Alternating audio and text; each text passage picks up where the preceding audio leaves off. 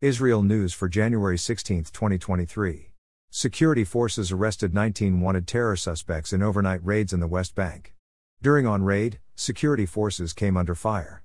One Palestinian teen was shot and wounded. There were no Israeli casualties reported. Lieutenant General Ertzi Halevi began his term as IDF Chief of Staff today. Halevi was drafted in 1985 to the paratroopers unit before being promoted to the elite Sayeret Matkal Special Forces unit, which he led for years. In 2014 he was appointed as head of military intelligence, and 4 years later was named head of the Southern Command. Halevi is the first Orthodox Jew to head the IDF.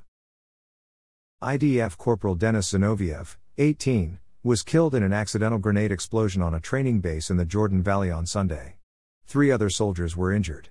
The military police has launched an investigation into the incident. Mass protests continue throughout the country against judicial reforms proposed by the government that would weaken the power of the Supreme Court to strike down legislation and would politicize the appointment of judges. Prime Minister Netanyahu has responded to the protests by saying that the majority of Israelis voted for a government that would reform the justice system. The Jurei Rebbe, the leader of the largest Hasidic sect in Israel, is apparently also one of the wealthier men in Israel.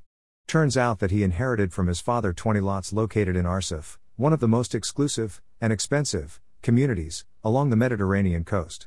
The real estate is valued at over 170 million shekels, but would be worth much more if developed. Thanks for listening to the Israel AM News Summary. To receive the Israel AM News Summary directly in your inbox, subscribe at www.israelam.com.